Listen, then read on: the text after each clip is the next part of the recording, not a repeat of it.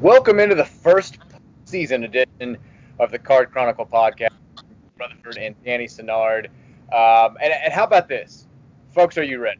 We've heard a lot of clamoring. We've heard the talk. You guys always promise stuff. You never deliver. You're talking about you're going to have 18 podcasts a week. We get -5. People get upset about it. Today, for the first time ever, double podcast. Double Card Chronicle podcast. It's happening.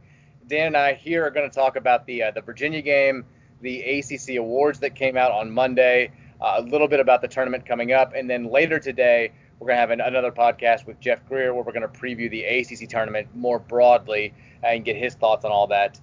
Greer, the best low average writer in the city of Louisville who covers ACC basketball, so I figured nobody better to have on than Jeffrey himself to talk about that. But before we get to that, we got Dan Sinnard here. He's in beautiful Columbus, Ohio. Dan, a little bit of a rough weekend for the Cards. Not just the men's team. Women's get beat at near the buzzer against NC State. Baseball team drops 2 of 3 to Georgia Tech.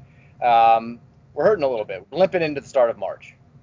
Yeah, I mean, luckily it's the beginning of March, but definitely not how you want to start off for sure. I took the loss pretty hard on Saturday. I'm not gonna lie. I don't think I've shaken it yet, just because of the possible repercussions we could possibly face on Wednesday, which I'd try to block out of my head. But we'll pick up the pieces and we'll move on to the tournament here. We said this on the preview pod for the Virginia game. We both kind of felt like that game was going to totally dictate the fan base's mood, and it was going to be an extreme direction one way or the other.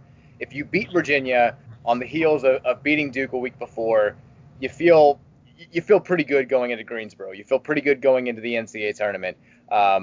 If you lose, there's probably going to be a little bit of an overreaction. And I don't know if it's just Virginia, but it feels like they kind of take a piece of the collective fan base's soul every year. I mean, the most glaring example, of course, 2018, the buzzer beater pretty much knocks us out of the tournament. That team never the same. But even like last year, we all, like when we talk about last year's team, not just you and I, but all Louisville fans, I feel like there's this overwhelming sense that team wasn't going to do anything in March, right? Like, they finished the year number 9 on KenPom. They were very high ranked most of the year. They had a first-team All-ACC player in Jordan Nwora.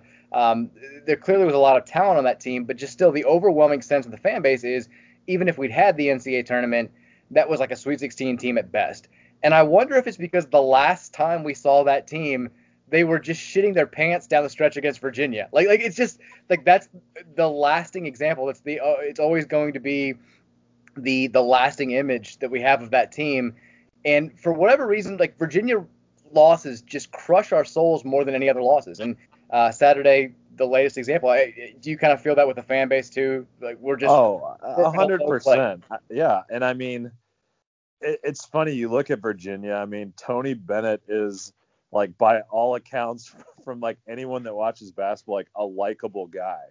But then you flash, like, after, we lose to them, you flash to him in the locker room, like doing like the celebration. And I was like, okay, I fucking hate this guy now. Like it like literally pissed me off. I was like, I mean, I understand why he's a likable guy. And I'm saying that facetiously, but I don't know. I mean, it's frustrating because, like, I've watched a couple of Virginia's games during the year, and I'm like, I mean, they're not that good. Right. I mean, they play pretty fucking well against us. I'm like, is this team ever going to have an off night against us just once? I mean, maybe we have something to do with that.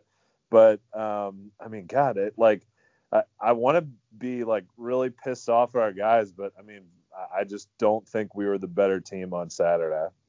But, like, to the point we were kind of getting at, like you saying you're in a low place, like I'm in a low place too. The fan base seems like they're in a low place.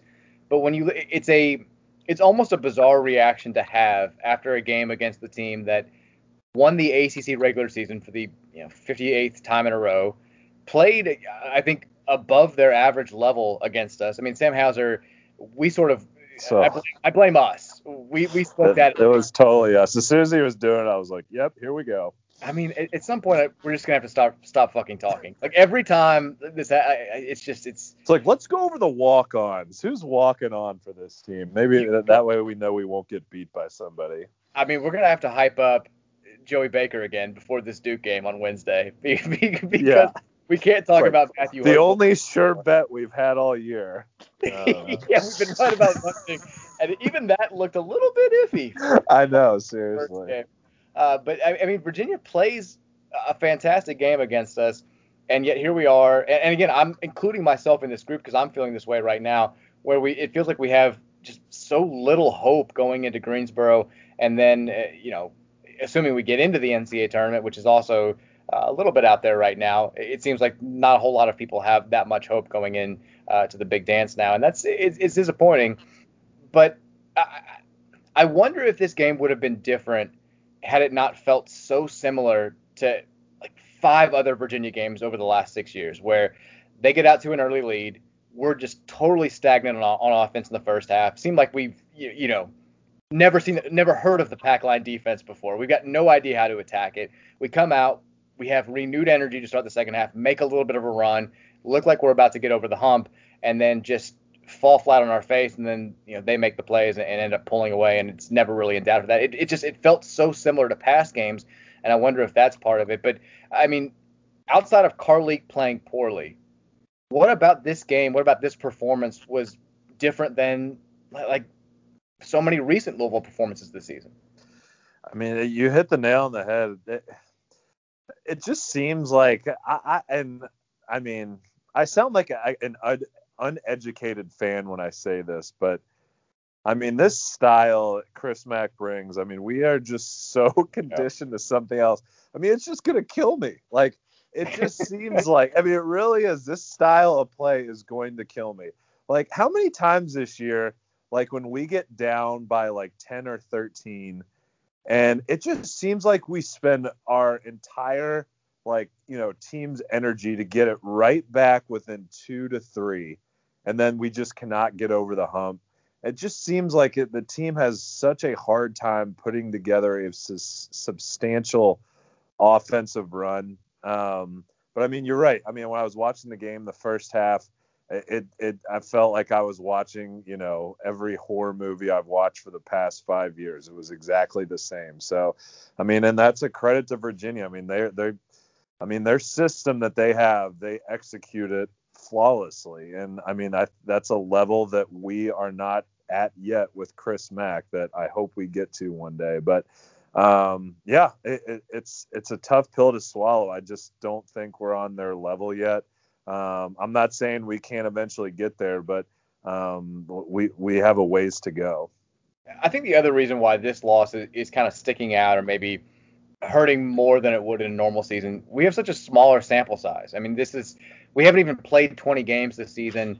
Games like this, when you've got, a shortened resume, and our resume is short in, it's a double meaning. We don't have a whole lot of meat there, and also we just have fewer games total than we usually do. Like, every game means a little bit more. And this game, I mean, the implications were so obvious. If you win, you're a 3 seed, you've got momentum. You're feeling like, you're probably going to be labeled as one of the favorites in Greensboro. You're probably going to be labeled as a sleeper in the NCAA tournament. You're playing your way off that 8-9 game potentially. And the other thing is you've got a really nice path to not just the semifinals, but potentially the championship game. And now, I mean, worst case scenario, like the lowest of the low moment on Saturday, it wasn't us getting beat. It wasn't the Jalen Withers foul. It wasn't watching Virginia celebrate in the locker room. It was having to root for Duke in the hours afterwards and watching them absolutely just get stomped by North Carolina. Because if Duke wins that game, we wind up being the 6th seed. We not only have an easier quarterfinal, or I guess second round game, I think it would have been the winner of like Wake Forest and Notre Dame. But if you win that, you play Virginia Tech in the quarterfinals, not Florida State. Like, that's as good a draw as you can hope for if you have to play on Wednesday. Instead, Duke loses by $1 billion. It's the one non-competitive game in that series in the last 20 years. And here we are now, potentially having to play Duke on life support yet again in the tournament that they always seem to run. And then if you get past them for a third time, you've got FSU there waiting, who you've had no answer for in the last 3-4 years. That just it was a low Saturday. But here's what I want to talk. Here's how I want to start addressing the overall team right now, and let's just be blunt about it. David Johnson's got to be better. Like Yep. that's my big takeaway. I know Carlik had a bad game. He's had one all year. Like this was, and it was Virginia. Like Virginia was hell bent on not letting Carlik Jones beat them, and they didn't. David Johnson took 17 shots in this game. He scored 14 points. He continues to look kind of like freshman David Johnson, where he has moments of glory and then just really inconsistent play and just some befuddling decisions that you should not see from a kid who's probably about to play his last couple weeks of college basketball. It's hard. Like, there's no way this team does anything in the weeks to come if David doesn't snap out of whatever funk he's been the last few weeks. No, you're exactly right. And it's frustrating to watch because it's there and we've seen flashes of it. I can't really put my finger on it, to be honest. I do think he's giving maximum effort, so I'm not questioning that. It just seems like he does a lot of stuff like pretty good. I guess he doesn't really have like one thing that he can totally rely on when he needs it the most. I mean, I know like this game he did like a lot of posting up, which like he does that sometimes. Other games like, at home early this year, he kind of relied on the 3-point ball. Sometimes he, attacks, which I mean, it's nice to have variety to your game, but it just seems like when he needs that one go-to move, it's not really there. And I mean, like you said, 17 shots, 14 points. A lot of that has to do with Virginia, but I mean, this is, we're going on a couple games now where he's been pretty inconsistent. So, I mean, if we want to have any shot, especially against talented teams, he's our most talented player, I would say. I mean, Jalen is very talented, but he is very young. But I mean, I'd say right now, Dave is the guy I would look at versus like a very talented team to kind of be able to match their athleticism. David has not shot 50% from the field in a game since he went 5 for 10 against Virginia Tech on January 6th. He has missed, he's 1 of his last 11 from 3 after shooting it so, I think, surprisingly well to start the season. He had 1 assist in this game against Virginia. He's had, 9, 12, 17, 18 turnovers in his last 5 games. Like, it's just... The turnovers are very concerning. I mean, that, like, the other stuff, like missing shots, all right. I mean, the turnovers can't happen. They can't. And this is your most talented player. And like you said, against teams, like as good as Carlik Jones is, I think we can all agree he's not going to be an NBA superstar. He doesn't have that type of game. He's not an explosive athlete. He's limited in what he can do offensively against super athletic, bigger guard. That's where having David Johnson in the backcourt with you is supposed to help. He's supposed to be the equalizer against these really big, athletic, just super talented teams. And he hasn't stepped up in recent weeks. And again, if this team does make the NCAA tournament, which I'm assuming they will, you're going to play nothing but teams that have those types of backcourts, that you're going to need to have David Johnson be, your most talented player and acting like it. And it just has not happened. So it's especially disappointing when you look at how well Sam Williamson has come along, who's just all of a sudden, like, I'm expecting Sam to have damn near a double-double every game. Like he has gone from a guy who you just had no idea what you were going to get from one night to the next to a guy who every single night you're thinking, yeah, he's going to give us 14 and 10 or thereabouts. No, I know Carlik that was his one bad game, of the year really. So I'm not going to say that he hasn't been consistent, because he has. I'll give him one bad game, but I mean, Sam has been our second most consistent player here this second half of the season. There's no doubt about it. And I mean, I would even say, Jalen has been more consistent than Dave here, kind of going down the stretch. So, I mean, there's no doubt we're going to need more out of him. It's just there's no way this team can accomplish any sort of goals if we're going to, get these numbers from Dave that we've had the last 3 or 4 games. Since you mentioned Jalen and consistency in the same breath, let's talk a little bit about what a roller coaster this guy is. I mean, I love it, but what a roller coaster. You're never going to out-scout Virginia. Virginia's always going to have you scouted. Like, this is what they do. They know your tendencies. They know your weaknesses. They know how to try and exploit you. And if you just beat them, they tip your cap. You have to play a fantastic game. But it was so obvious early in this game that Virginia wanted Jalen Withers to try and make plays. Like, they were giving him all the space in the world. They had a defender there, but they were going to give him space. And it was like Tony Bennett had told his team, not in these words, because he doesn't cuss, he's a man of God, but he was like, this guy's going to make a few shots, he may make some good plays with the ball, but he's going to fuck up more times than not when all's said and done. And you saw it every time he set a screen for Carlik up top. I mean, it was a beyond hard hedge for Virginia. Both guys, both the guy defending Jalen and the guy defending Carlik, would just stay with Carlik. And they were going to give Jalen full room to have an advantage. They didn't believe he could make a play. And I remember I texted my dad about midway through the first half and said, if we're going to go on a run here, Jalen's going to have to start doing stuff. And early on, when he was given all that space, Jalen just he wasn't doing anything with it. I think he took a couple of shots in the first half, but he wasn't trying to make plays. He gets aggressive about midway through the second half, and right away we go on a huge run. Like he's the catalyst to us getting back in that game. Hits a three, has that just tremendous move around Jay Huff where he dunks on him and gets fouled, and here we go. Like we're right there. Then he misses 2 free throws. David misses a wide open 3. Jalen fouls Wolden Tensei, and then dribbles the ball off his foot the next, and that's it. Like we never get back in the game. You could tell right when that happened, everybody just totally deflated. It was like the game was over. And I also that was, I think, another one of the things that was really discouraging for me was the mentality of the team. Like they still had a chance there. And you knew just by looking at them, it was one of those moments where you said, I hope I'm wrong, but that felt like the chance, and the chance is gone now. Like the door is closed. And we're down 9 with 3 minutes left, and we're jacking 25 footers with 28 seconds on the shot clock. It just seemed like I don't know, like it felt like we had our shot, we blew it, and now we're just gonna panic. It was just, I don't know. No, I mean you're right. That was a very crucial moment of the game, and we were kind of texting during it, and when Jalen misses the 2 free throws, it was funny if you go back and watch the game. He had made that move to go in and get fouled, and he's at the free throw line, and he's looking over at the bench because I think he thinks that he might be subbed out for it. That this is just what I'm interpreting. I think he's looking over to see if he's going to be subbed out for it, and it was almost like he had a stare down with Dino Gaudio at the time. But they left him in. He missed both free throws, and then he loses his man. A possession or two later, fouls for 3. And then dribbles off his foot. And I don't know. I don't know if there's a ton Chris Mack could have done at that point because he only had 2 timeouts. But as a fan, I felt the game slipping away at that moment.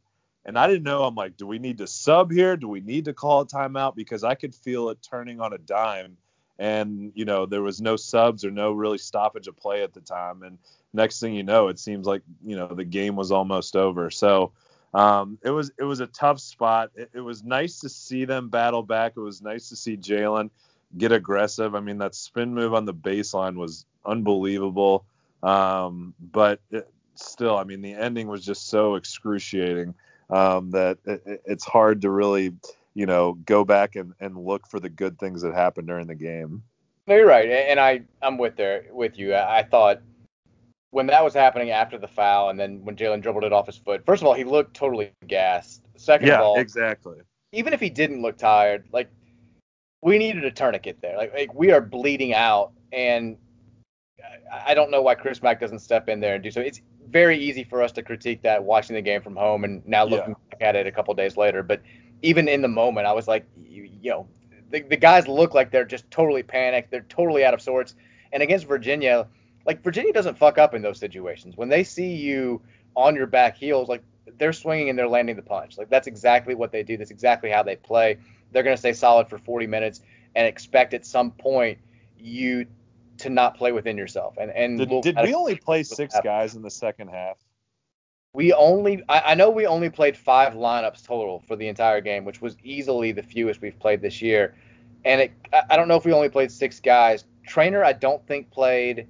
Davis. All I can think of is Quinn and Sam interchange, but I don't remember any other. Yeah, I don't think JJ played the second half. And Dre played. Dre Davis. Oh yeah, that's right. Okay, sorry. And Dre, we should say, after kind of slumping here towards the end of his freshman season, played he played big. Yep. Yeah, he played good.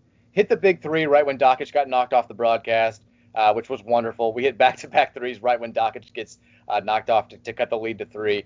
I thought this was a good confidence builder for Dre Davis. But, yeah, if you're reading between the lines, it's certain. I know a lot of coaches this time of year like to shorten their bench, like to go to just a 7 or 8 man rotation, and it certainly looks like Chris Mack is saying we're pretty much just going to play 8 guys. Charles Minlin is not going to be a thing this year. Josh Nickelberry, I know he was available in this game, probably not going to be a thing this year. Maybe those 2 guys come in if there's foul trouble or something else happens, but it sounds like it's going to be our starting 5, and then Trey Davis, JJ Traynor, and I mean, I guess maybe somebody else. But let me ask you this, and I know I'm just like rattling off players here. Do you trust JJ Traynor to be getting more minutes, or do you think it depends on the matchup? Because I personally am like comfortable with him out there. Yeah, I think given the matchup, I think he's good. The one thing that he has a lot of offensive confidence, and you're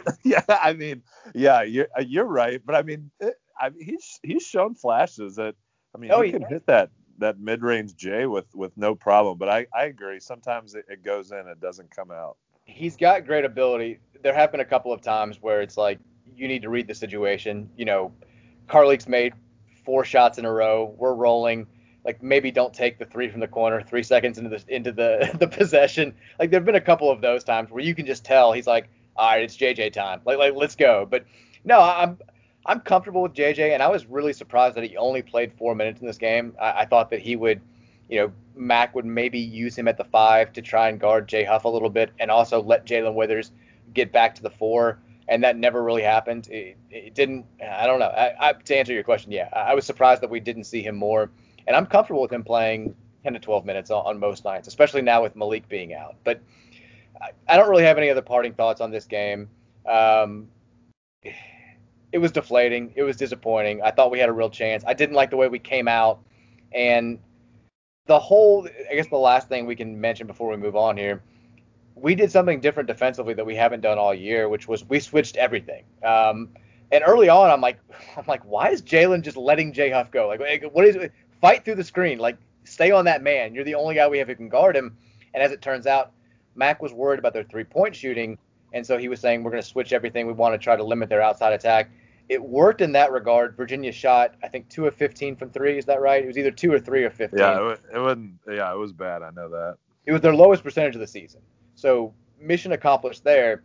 The issue was you've got a lot of times where Carlik Jones is guarding Jay Huff, which was not great. I mean, that was rough. And then also we had some mismatches with Sam Hauser, who turned into a mid-range god out of nowhere. Yeah. Even David Johnson on him. He was just like hitting shots right over him. So, you succeed in one area, you get bit in the other. It was a gamble that ultimately didn't pay it off. But if those mid-range shots aren't falling, Chris Mack looks like a genius for the way that he defended the 3. But I mean, not only was Hauser hitting those shots, I mean, those weren't even hitting the rim. I was like, okay. I mean, they were literally going like through the hoop like as precisely as you could. And then when Jay Huff, throws in the baseline like Kareem Abdul-Jabbar kind of hook shot, I was like, all right, this is going to be a long game. I can already feel it.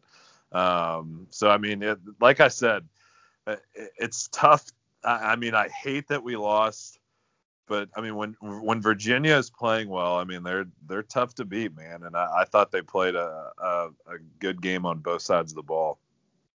All right, we're going to move on. We're going to talk about the awards that came out from the ACC on Monday. Before we do that, reminding you guys this podcast is brought to you by Home Field Apparel. Home Field Apparel, if you missed it on Saturday, they dropped a new Louisville t-shirt. It's a 1980 National Championship t-shirt. Very vintage, very retro, very cool. It was included in those Louis Lockers boxes that got sent out by U of L a couple of weeks ago.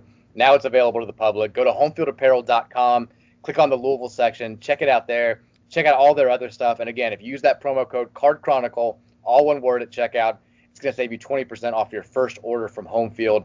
Check out that t-shirt, though. Very, very cool. And all their other stuff is fantastic as well. As always, big thanks, big shout out, Home Field Apparel. All right, let's talk about the ACC awards. There was a lot of discussion amongst Louisville fans in the last couple of weeks. I mentioned it in my Carlik Jones piece on Saturday that Jones had the potential to be the first Cardinal to be a Conference Player of the Year since Clifford Rozier did it all the way back in 1994. It is baffling that we've gone almost 30 years with all those great teams, all that great talent, and haven't had one single conference player of the year, but that's where we are. And the streak continuing for another year. And I don't know how you feel about this, Dan, but I was thinking last night, I was like, if Carlik doesn't win this award, I was thinking Sunday night, if Carlik doesn't win this award, the only guy who's not going to make me mad if he does win it is Moses Wright. And that's who got it. Georgia Tech big man. We saw firsthand how dominant he could be. Everything's coming up Pastner. The Prince of March is back. Were you surprised at all or upset at all that Carlik did not win the award? No, I mean, obviously, like that game Saturday is unfortunately fresh in everybody's minds. Watching the Duke Carolina game, Billis mentioned that, he almost said word for word what happened. Like, I think it was Carlik's award, as of 2 weeks ago, but if it was, his choice now, he'd give it to Moses. So, it's like, I'm very disappointed for Carlik. I'm sure, not that he thought it was his, but I'm sure if he had a decent game on Saturday, he'd have a very good shot for it. But, I know it's cliche, but I hope this puts a chip on his shoulder and, he goes out with something to prove here in the next couple weeks. I thought the voting was actually going to be close. Like, I had no real sense of how the ACC media was going to go here. There was a part of me that thought, like, they're going to give this to Hurt, aren't they? Like they're going to give this to I would have been pissed. That would have pissed me off. I would have been very upset. And another part of me thought maybe Huff or Hauser because Virginia won, but I thought maybe they'd split the vote. It turns out it wasn't even close. Moses Wright got 33 votes. Carlik and Justin Champagnie from Pitt tied for second with 13. Nobody else got more than 5. This was a runaway. Moses Wright just not really any competition. Yeah. I mean, Georgia Tech played really well down the stretch. And, I mean, we saw firsthand. I mean, like, I know we blew them out, but, I mean, he's a good player. But, I mean, we all know it. Overall, it's a very down year for the ACC. So, congrats to Moses, but, it's not like he was going up against Zion this year. By the way, did you catch the dude? I can't remember his name. Who was calling the game, the play-by-play guy. He's called.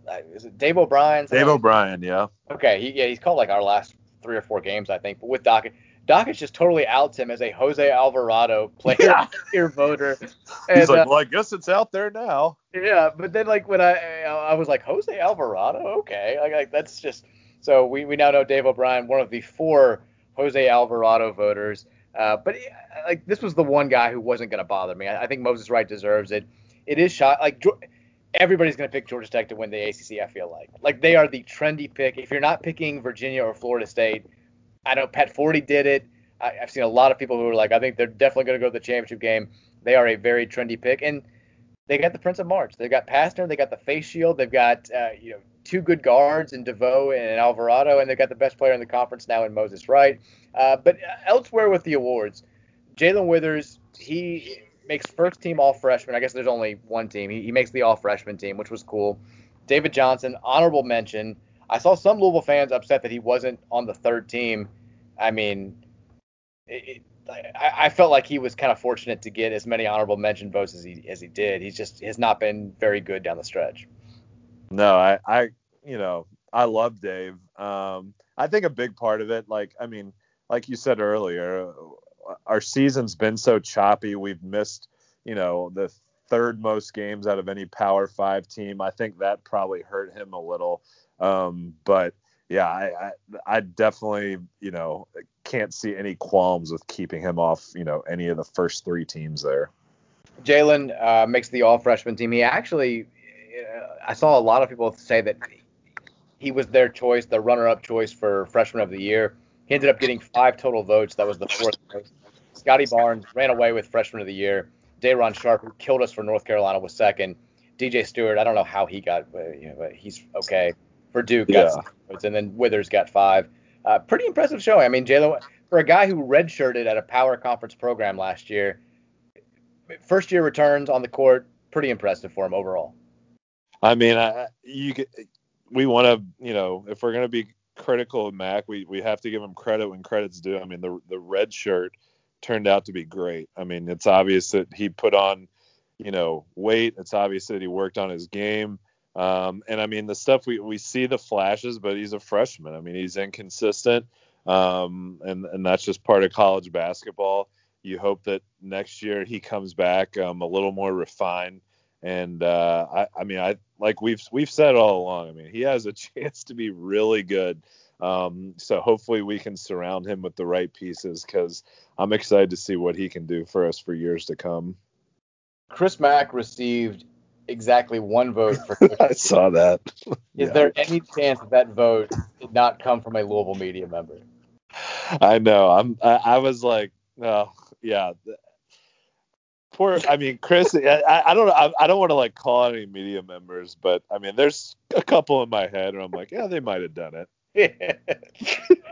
I saw it. I was like, really? I was like, I mean, I love the guy, but I mean, preseason picked fifth, finished seventh. I don't know if that's really warranted. Also, Brad Brownell got 2 votes. I was like, really? Like, what are we doing here, guys? Like, there are 3 candidates that I guess maybe even 4. I'll throw Tony Bennett in there, that I think you can make a reasonable case for.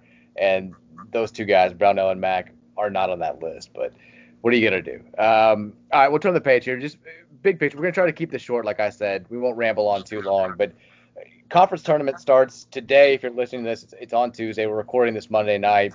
I love ACC Tournament Tuesday. I love just the total lethargic nature that at least a couple of the teams have. And the first game is going to be Pitt-Miami, which, I mean, those 2 teams have wanted their season to be over for like a month and a half. It's just going to be awful and beautiful. We're excited for Wednesday. I think we're all kind of holding out hope that maybe BC beats Duke. But just overall, not just about Wednesday's game, where's your confidence level right now for this team and their ability to maybe win at least 1, maybe 2, maybe more games here in Greensboro? Whew. Yeah, I don't know here. I mean, I really want to be half glass full guy, and if you tell me that, like, I'm like, all right, like, I mean, Chris Mack has coached some teams, like not at Louisville, but at Xavier, that I don't want to say they've limped into the tournament, but they've been lower seeds and probably not given too much a shot, and they've made a run. So, I mean, it's not past a team that he's coached is able to put together something like that. And you want to couple that with the fact that, I mean, the ACC is as weak as we'll ever see it. So if there is a year that it's open and there for the taking, I know that's cliche, it's probably this year. But with that being said, I mean, I have just not seen it from this team to be able to go on a deep run. I hope I'm very wrong about this, but I would be shocked if they made it even to, I would say, the finals. I would be really shocked. Like, if they made it to the semis, I'd be pretty shocked as well. I'm with you, and I wish I wasn't. I don't have a whole lot of confidence. I will conjure up the 2 things that I'm going to say that are allowing me to maintain hope. The first one is what you just mentioned a couple minutes ago. When Chris Mack's Xavier teams made their biggest runs, it was almost always when they were sort of in the position Louisville's in right now, like not guaranteed of a spot in the tournament, in as like a 10, 11 seed, 9, 8 seed. That's when they were at their best in March Madness. 2, I'm always going to use this example. It's always going to keep me from totally giving up hope this time of year. 2012, that team limps into the Big East tournament off of just 2 woeful performances to end the regular season. They embarrassed themselves on senior day. They're the 7th seed in the Big East tournament, win 4 games in 4 days, end up going to the Final Four. We're the 7th seed here. Not saying history's going to repeat itself. I'm just saying we also were the 7th seed a couple years ago and lost on Thursday. But hey, like we're trying to look at the positive here. But besides that, it's just there's not a whole lot to cling to. We also should mention, as far as Louisville's tournament resume is concerned, they've got 1 quad 1 win. It's the win at Duke. They're potentially having to play Duke, a reeling Duke team, on Wednesday. So they're in this just awkward position where to advance in the ACC tournament and bolster their resume, they have to further humble the only good win on their resume right now. It's just, I was kind of concerned that Duke would potentially fall below 70 in the net, which would make Louisville's win not a quad 1. They're 60 right now. So if you assume they beat BC on Tuesday and then lose to us, I don't think it's going to drop them out. So Louisville be guaranteed to have it still at least quad 1 win. even if they do beat Duke on Wednesday. But it's just, we really should have won on Saturday. I mean, well, that's what I'm saying. Let's talk about it. Like, I mean, we lose this game on Wednesday. Like, what are your thoughts? I feel like Louisville finds itself in a strange place where the committee has to take into account the fact that they had so many games canceled. They had so many quad one opportunities taken away from them, but they also have to look at just the lack of meat on the resume, the lack of meat on the bone, the fact that they only have one quad one win, the fact that they beat Virginia Tech, but it was at home and in early January. And I think that the easiest cop out for the committee in that situation would be to put Louisville in the first four. And I think that's my big and bold prediction. If Louisville loses on Wednesday, they get sent to, I was going to say they get sent to Dayton, but they have to play that Thursday in the first four. And I told Greer this. Saturday night, I had this just weird premonition. We're playing in the first four against some team that I hate. And he was like, Michigan State? I was like, that might sound right. And then they beat Michigan on Sunday. Like they're going to be in the tournament now. I feel it coming. Let's win on Wednesday. Let's get ourselves into that just bye scenario where we don't have to play on Thursday. I don't want any part of that. I don't want to speak that. I don't want that to be the next thing this podcast speaks into existence. I mean, if we lose on Wednesday, the fact that we're going to have to go from Wednesday until Sunday and just think about the nightmare scenario of like our name not being called. I mean, it's just like, it's going to be the longest week of my life. It really will be. Like, I would like beg for a first four, like if we lost on Wednesday, because that's how I'll be feeling after the loss, is like that might be the season right there. So yeah, I'm with you. God, just win Wednesday, whatever your best effort is, just give us like just a clean, like, what are your better games of the year Wednesday, and let's just put any doubt to bed. Yeah, my concern is, I feel like this happens at least with at least one team every single March, where they lose early in the conference tournament, and everybody, the immediate reaction is they're still good, don't worry about it, like they could afford to take this loss. And then as that week goes on and some other bubble teams win games in their conference tournaments, people start taking a closer look at their resume, and they're like, are they really that safe? Like, what do we really see in them? I don't want us to be that team. Like, I don't want us to be the team that all day Thursday, all day Friday, all day Saturday, people are looking at and saying, tell me again why Louisville's safely in. Like why are we? I mean, they're going to be a 10 or 11. It's like, all right, we're in, guys, as long as Syracuse doesn't make a run to the finals. Oh, they're playing Saturday. Like, like those are the scenarios we're talking about that could be a nightmare for us. You don't want to put yourself in the hands of the committee, and losing Wednesday would absolutely do that. We've also been challenged. I'm going to give a shout out. We talked after the Duke game, that podcast, about how people always want the emergency pod. We got challenged by Brent on Twitter, who said, every postseason game, emergency pod. If you're on board for this week, I'm on board. Every game that Louisville wins in Greensboro, they're all going to be night games. They'll be 6:30 on Wednesday and Thursday. They'd be the late game on Friday if they made it that far. I'm down for emergency pod. I think those would be fun. It's like, let me think. Put my kids to bed or emergency pod? Yeah, I'll go with the emergency pod. We'll go ahead and roll with that one. That sounds good to me. It's done. It's happening. Yeah. All right. Do you have a quick Dan in the dumps to wrap this thing up, or are we just moving on?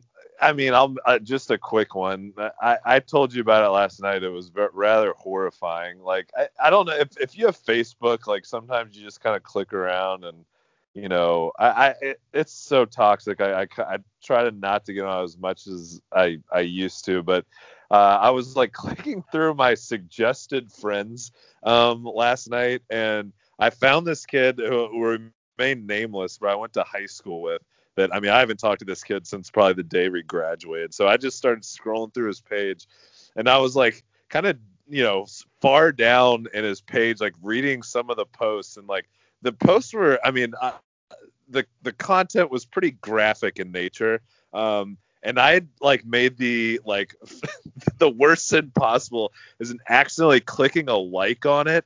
Like the feeling that goes through your stomach at that moment is absolutely horrifying. I mean, like, I unliked it quick, but I guess I'm guessing he still's probably going to get the notification, which literally, like, I couldn't sleep last night. So I'm 100% sure he's not a listener to the pod after the messages I read on there last night. But yeah, if you've ever done that, I totally sympathize you. It was one of the worst feelings I've ever had. Let's just say this was a person who was embroiled in a very public controversy a few years ago. The post that you liked was directly addressing this controversy. It was a post that I think many people in the public enjoyed or would look on favorably. So you liking it 4 or 5 years after the fact it was so bad. I was like, oh shit. Oh, well, that feels perfect for the situation we're kind of in here after the last couple of days with Louisville basketball. But like we mentioned, double pod coming today. We got Jeff Greer and an ACC tournament preview coming up later today. So hopefully you haven't had your fill of the CC podcast. Again, give us a like if you can. Give us a subscribe on whatever podcast you use. I said like. Give us a subscribe on whatever podcast app you use. If you can give us a rating and a review, we appreciate that as well. No new reviews to read in this one. Leave us a review. We'll read it on the pod. That's our promise. And also, I knew we were fucked. Oh, yeah. I know. I was like, we should probably talk about this publicly. I cut you. Well, a lot of people jumped on it right away. They're like, if we lose Saturday, you cut off Dan before the go cards. I thought you were gonna come in hotter. And then right away I was like, I don't think I got it. I was like, I think I was too fast. I think I jumped the gun. And sure enough, I listened. It was the first thing I listened to. I went right to the end. Not even a guh on your end. I ruined it. It was all me. Well, the game is hanging in the balance here in the next 30 seconds. So everyone say a quick prayer. Here we go. Until we talk to you guys again. Go Cards. Go Cards.